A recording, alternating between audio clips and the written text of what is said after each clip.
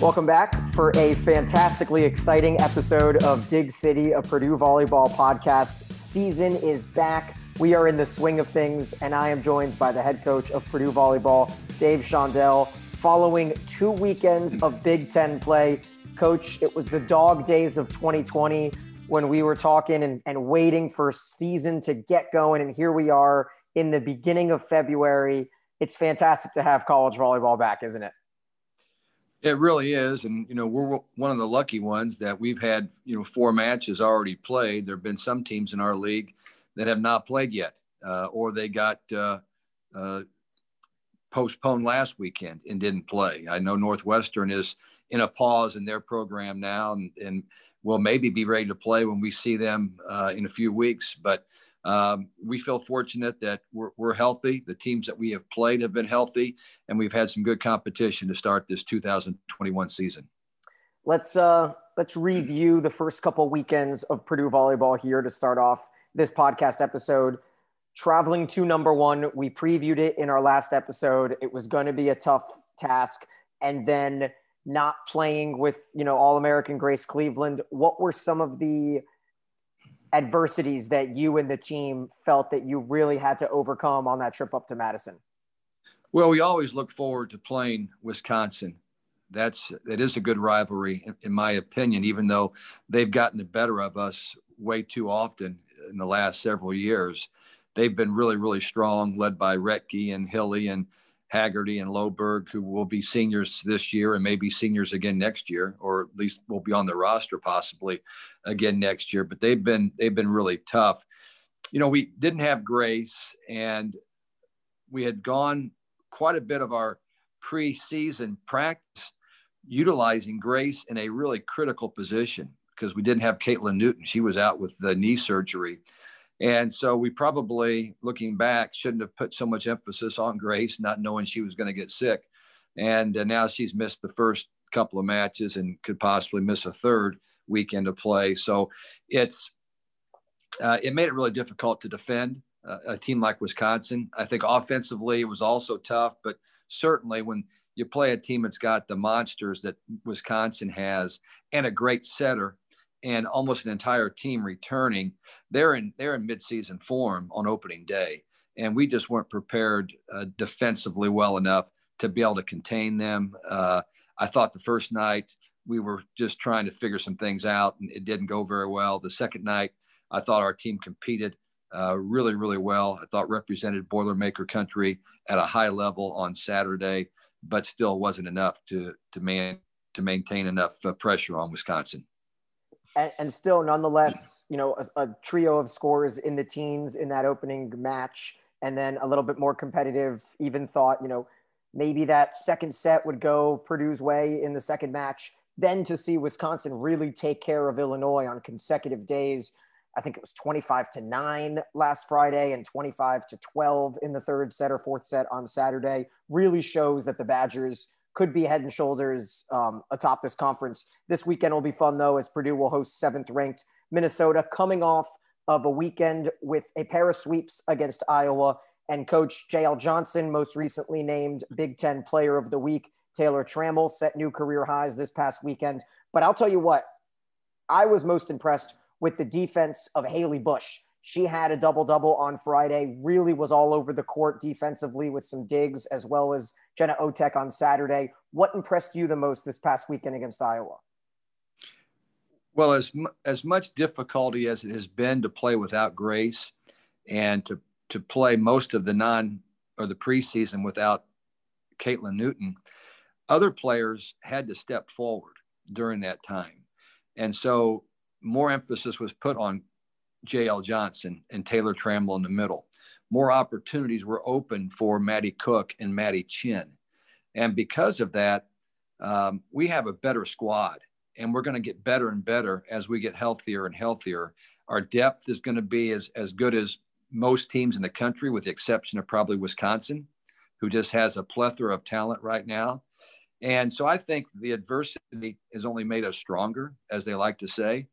But certainly our defense was good. Haley Bush has turned into a premier setter in our league and in the country. I just love the way that she competes and runs our team. The middles have played well. Taylor Trammell is ahead of schedule, in my opinion. She's just so athletic. She's freakishly athletic for a middle in our league. But the three players that I have really been happy with have been the sophomores, the pin hitters that you love to discuss on the pregame show. Maddie Cook, Maddie Chin, and Emma Ellis. Those three have raised their level and are competing for playing time, and yet still being great teammates at the same time. So I feel like we're really looking forward to this weekend with Minnesota, because we feel like we're going to be able to compete with anybody in the country now, and we're going to play at home, where we played very well last weekend against Iowa, and just excited for the opportunity to welcome. I think AVCA had them at number 6 as of yesterday afternoon. And again, they're a team that was in the Final Four a year ago, so I'm not sure why they're not a top 4 pick, because they've got great talent, as I know you're aware of. Yeah, and Minnesota has had a strong start to their season. They swept through Maryland last weekend as well. And fans of Purdue were lucky enough, and I was lucky enough to be joined by Val Nickel this past weekend. We really, dove into that exact thing that you talked about, the growth over the past 6 to 8 months. And Val, as the volunteer assistant last fall, got to see Maddie Chin up close and personal, see her grow, see Maddie Cook grow, see Emma Ellis grow. And so do you think that, at least without Grace, the absence of a right side hitter at the moment gives them a little bit more incentive, because there is that rolling turnstile opportunity that you never know when Coach Dave Shondell is going to put me at right side or put me at left side in this next match? I think that they recognize there's opportunities and there's a space for them to squeeze into. I also believe that there may only be one spot for those three from time to time. If Grace returns, she could play the right side, she could play the middle, she could play the left side. So depending on where she goes may dictate where other people play and how often they play. But I think that they've proven, all three of the sophomore pin hitters have proven they can compete and play and perform at the high level of Big Ten play, because we've seen Wisconsin and then Iowa in the first two weekends, and all three have done some really good things and made me develop a lot of confidence in them. Before we dive into this upcoming weekend against Minnesota, I want to ask you, is there a team that you can remember that has had so much fluidity in the positional, area as this team, where on any given week, if you were prepping to face Purdue, you really have no idea who's going to play where, who's going to play at all? Do you remember a team in recent history that you've had that much flexibility with? Probably not, but it might have been when you had Danielle, and we could play Danielle Coutinho in various spots. She could play all three spots across the front row. And we had a lot of really good players. Athletically, we were in pretty good shape at that point, but not as much flexibility as we have with so many players that can play left or right. And then Grace gives you the unique ability that Danielle did of having somebody 6'3.5" that could play any of the three spots. So as we take a look at this upcoming weekend against Minnesota, the Gophers grabbed the Freshman of the Week honors in both week 1 and week 2. Schaffmaster out of Indiana, Landfair, the outside hitter, a pair of newcomers. But aside from that, Coach, we're going to see a lot of those names that at least, Purdue fans of the last couple of years have been accustomed to seeing: Rollins and Samity and Pittman and McGraw in the back row. What kind of attack do you think is best suited to try to exploit the size and the defense that this Gophers team has? Well, I think offensively, you have to be in system more than they are. And I think that we can be, since our bread and butter on this team is going to be our serving and passing game. Minnesota serves tough. They have some really long athletes that can really serve the ball to a trajectory that makes it tough. And, Hugh has always had a good serving team. They emphasize that.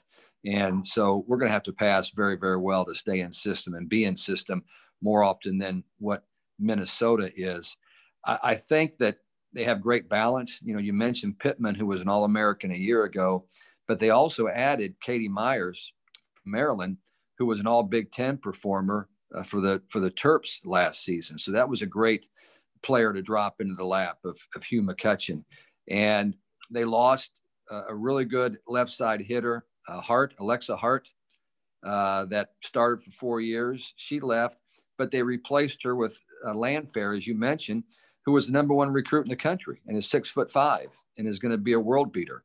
So they'll be better than they were a year ago, based on, what they lost and what they have returning and have coming in transfers and freshmen. So it'll be a real challenge for our team, but that's why our players come here to Purdue, to try to do the things that maybe others don't think they can do and compete at the highest level. So I really like the opportunity we have this weekend. And I do believe that it'll be a real good competitive battle this weekend, 2 of them against Minnesota. The Gophers swept Michigan State at home to start their season, and then they swept Maryland back-to-back last weekend, but really have not used their middles in a way that we've seen you guys use them. I mean, Pittman has 7 kills, hitting 174 through the 6 sets. Katie Myers, just a casual 500, but only 8 kills for her on 14 swings. From the tape that you've seen, is it just that Samity and Rollins are just, exceptional athletes at their position and they've seen opportunities to exploit that? Or is it a freshman setter trying to get into the rhythm of get it to their middles? Yeah, I would say that a combination of those proposals. The freshman setter is trying to get comfortable, and it's easier to set the higher, safer set to the pins than it might be to try to run the slide or a 31 or a set. They don't, passing has not been something that they've really won matches with at Minnesota. They don't pass poorly, but they haven't been toward the upper tier of the Big Ten with their passing. So therefore, they don't pass to target as frequently as some teams. And so the middle opportunities aren't there. Although Pittman in the past has really made it difficult for our team. She's been really, really good on the nights that we've played them. She's a great competitor. So, we have to start, I still think, with Pittman and Samady and Rollins and work our way from there. But they're going to be hard to defend. You can't put that kind of talent on one side of the floor. It's kind of like playing Wisconsin. It's just so many great offensive players that you have to do a lot of things extremely well to be able to stay in the match. So it's Minnesota, it's Wisconsin up at the top of the conference at 4-0. Ohio State, who was, both of our trendy picks to surprise some people, they're 3-0. Nebraska, Northwestern 2-0, and then Illinois and Purdue sitting at 2-2. Indiana, Rutgers 1-3. But you mentioned Michigan and Penn State. Nobody knows what to expect from them. Both of them ranked in the top 25. Penn State top 10, Michigan top 25. But neither of them have played. What's your outlook on the Big Ten as we sit here, first week of February? Well, the records that you listed there are meaningless at this point because it's so early in the season, and I don't think there have been a lot of upsets at this point in time. They've gone pretty much according to form, but there are some teams that haven't played each other. I think the biggest concern that fans and coaches might have is, how are these games going to be made up? The matches that Michigan, Penn State, Northwestern have lost and are going to lose, how will those be made up? And are they going to be made up to where there is any equity in at the end of the day? When the schedule was put together, we knew there was going to be 2 teams that everybody in the conference didn't play. You're going to play 11 opponents. There'd be 2 opponents you would not play, but there was some rhyme and reason. They tried to balance that out. So nobody was not going to play the 2 worst teams or not going to play the 2 best teams. But now, if you don't make up these games, there's going to be some real fairness issues in the end of the season, who played who to get their record. If Northwestern goes through 3 weekends and doesn't play, there's 6 matches that they have to try to make up. I don't see any way they can do that in our schedule. They'd be lucky to play one of those matches with each team to get back to some of the lost time. So that'll be interesting, but I still think that there's 3 or 4 teams that look like they're ahead of everybody just based on past history and the talent they've got. But I think that there's also 3 others that are knocking on the door, and I think we're one of those. we'll find out a lot more about ourselves this weekend.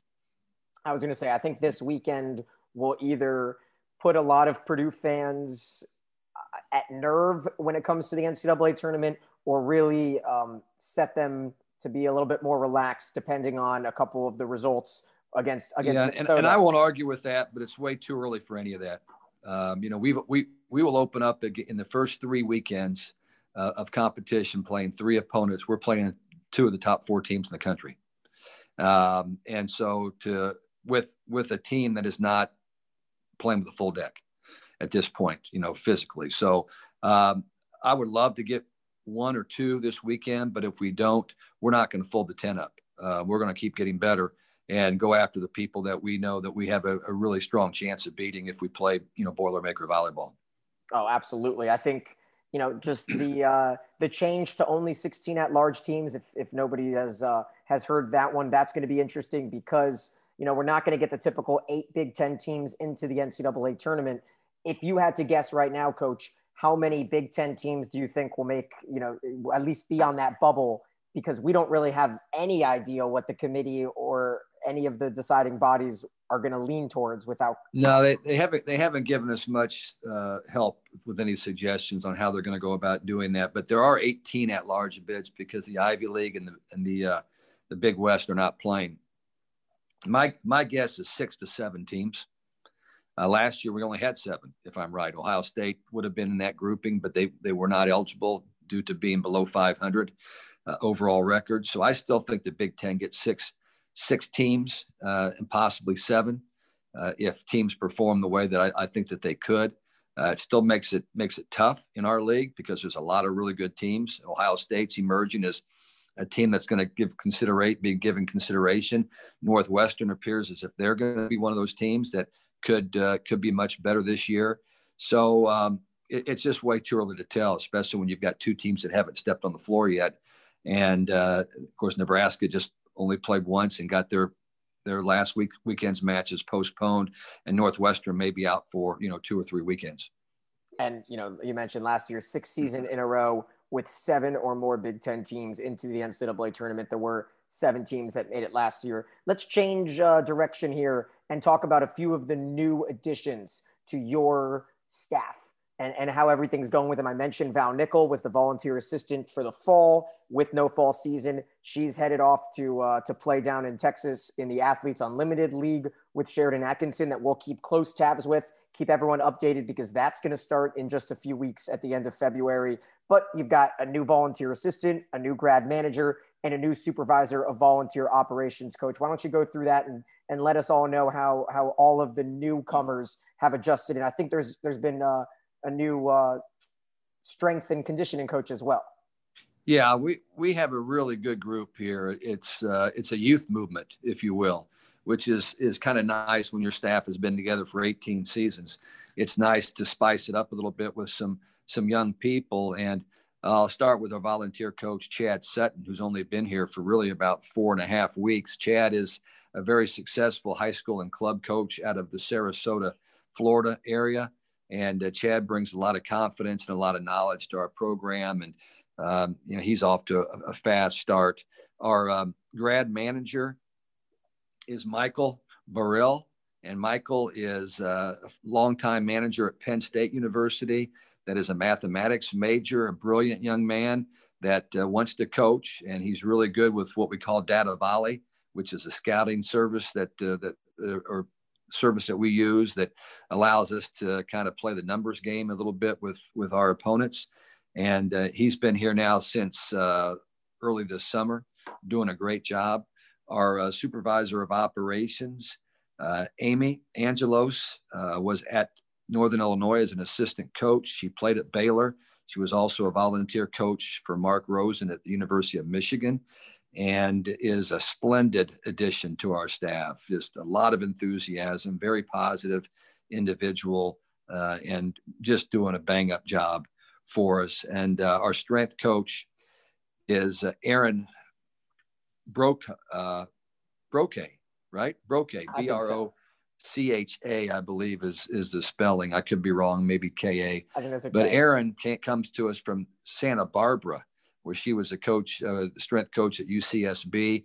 She has also been at Kentucky. She's been at UCLA and somewhere else during her tenure. And she is just a tremendous motivator of our young women. She is aggressive, assertive, big time personality. So, those are four. Am I forgetting anybody that you want me to talk about? I think that's going to cover all the newcomers. But that's we also have, obviously, with Rachel Coe in communications. She is also new since last year.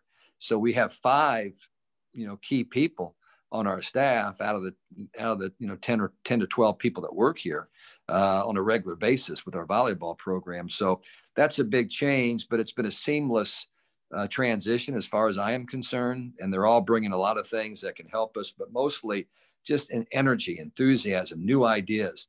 I love to have, people come in that are not afraid to throw new ideas at us, new theories, new philosophies, and not leery of saying something that might bother someone who's been here a long time. Because when you got the same staff here together for a long time, that's positive in a lot of ways. But you like to hear some new ideas, some different things that might work, whether it's how you deal with your players, how you manage, around the clock, strength training, nutrition, all those different things. So it's a really, really good staff. And we just, matter of fact, had lunch because Val Nickel leaves. Val been living up here in West Lafayette, and she's getting ready to take off for Dallas to play in the new pro league. So we had a little celebration for her today at lunch. So everybody was out together, and it's a lively group for sure. That's fantastic. Yeah. Team chemistry, coach chemistry, all of that factors in. It was just recently, promoted and advertised that you, Coach Jewell, and your brother are now officially the active, longest tenured coaching staff in college volleyball. So when you saw that, I don't know if you had known that in the last few months or in the last year or so, what did that kind of feel for you, as opposed to something that clearly you've felt a strong bond with them, but just to see that it's the longest tenured active staff, what did that mean to you? I just think we have some unique assistant coaches that have had every opportunity to move up in how other people might look at it, to move to better jobs, better paying jobs from that standpoint, going from an assistant coach to a head coach, which is what a lot of people like to do. We just have at Purdue 2 coaches that just love what they're doing, that have embraced the situation that they've been provided by Purdue. And John, for example, is a guy that just loves to be in the gym. He's a great trainer of the game of volleyball, one of the best in the country. His wife's a Purdue graduate who has a great job here in this community. And so it would take an unbelievable opportunity to pry him away from doing what he loves to do here with a young family that's in the volleyball community as well here. So I'm really blessed that he's here. Kat Jewell is in a similar situation. She just likes what she's doing, and she's kind of the glue that holds the whole program together here. John and I are volleyball oriented, and Kat can kind of take care of all the nuts and bolts that go around that, as well as being, very effective in the gym. So, I feel lucky about that they're still here. But on the same hand, that's why you need to bring some new people in as well around all of us to give us some life and some new ideas on how we can improve what we're doing here. And so before we move on to, a little bit of fun with Fifth Set with Shondell, we wanted to give our best wishes to the Bierman family after the news that the former Lexington University Volleyball Club founder and director, Chris Bierman, lost his life with the battle against coronavirus, the father of Kendall Bierman. And Coach, I know you wanted to talk about this, so I want to give you the platform here. Yeah, and I won't be long with it, but thanks, Daniel. Chris Bierman was a really, really good friend of mine. Chris is about 10 years younger than I am, 10 years younger, was one of the best all-time players at Ball State University. And if you don't know, Ball State's men's volleyball program traditionally has been outstanding. And certainly when Chris was there, it was at one of the pinnacles of the program. And he went to the Final Four 3 or 4 times and was a 2-time All-American, and still has the kills and digs records at Ball State University. And he started his coaching, and I think he was at James Madison was his first stop, and then Pittsburgh, where he was really successful at Pitt before he went on to be an assistant at University of Kentucky, and then decided he just wanted to run a club program that his daughter played in. And it's a big time program that he developed there in Lexington. His wife, Mary Beth, played for my brother Steve at Burris and also played at Ball State. So we've known the family forever. And as you mentioned, Kendall was a really, really good player for our arch rival, Indiana University. But Chris Bierman is a guy that if you knew him, you never forget him, because one of the most intense competitors I've ever seen. If you didn't know him well enough, you just thought he was angry a lot. But as Chris got older and older and learned to love the fact that he had this amazing family, he became such a wonderful, wonderful human being. And I got to know him, when he was young. Matter of fact, played on some teams with him when he was even younger. And but what a great competitor. But I just knew how happy he was living the life he was living there in Lexington, running that club, coaching, and just watching his family. His son plays football at Eastern Kentucky. He's a wide receiver, very talented. He's on the portal right now if anybody's looking for a fifth-year receiver. But it's just a tragedy for a guy that's in the prime of his life to not be able to watch his kids continue their journey in life. And when you're content and you just love waking up every day, it seems a kind of a shame that, you just can't do it anymore. But COVID does not know any difference whether you're a 6'4" monster of a man or not. And so I think that's the lesson that we can learn, is we still have to continue to be very careful in how we operate throughout the course of the day, because COVID is still out there, and it's tough to beat once you get it. There we go. Yeah, fantastically said. Everyone, keep wearing your masks. Stay safe. And Coach, I think that's the perfect way to wrap up this episode. Thank you so much for joining me today. Okay. Thanks, Daniel.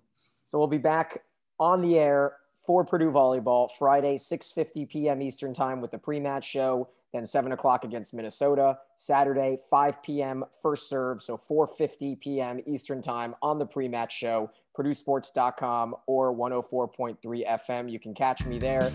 Coach will be joining me for the pre-match interview on Friday, so I'll talk to him then. That'll wrap up this episode of Dig City, a Purdue volleyball podcast. He's Dave Shondell.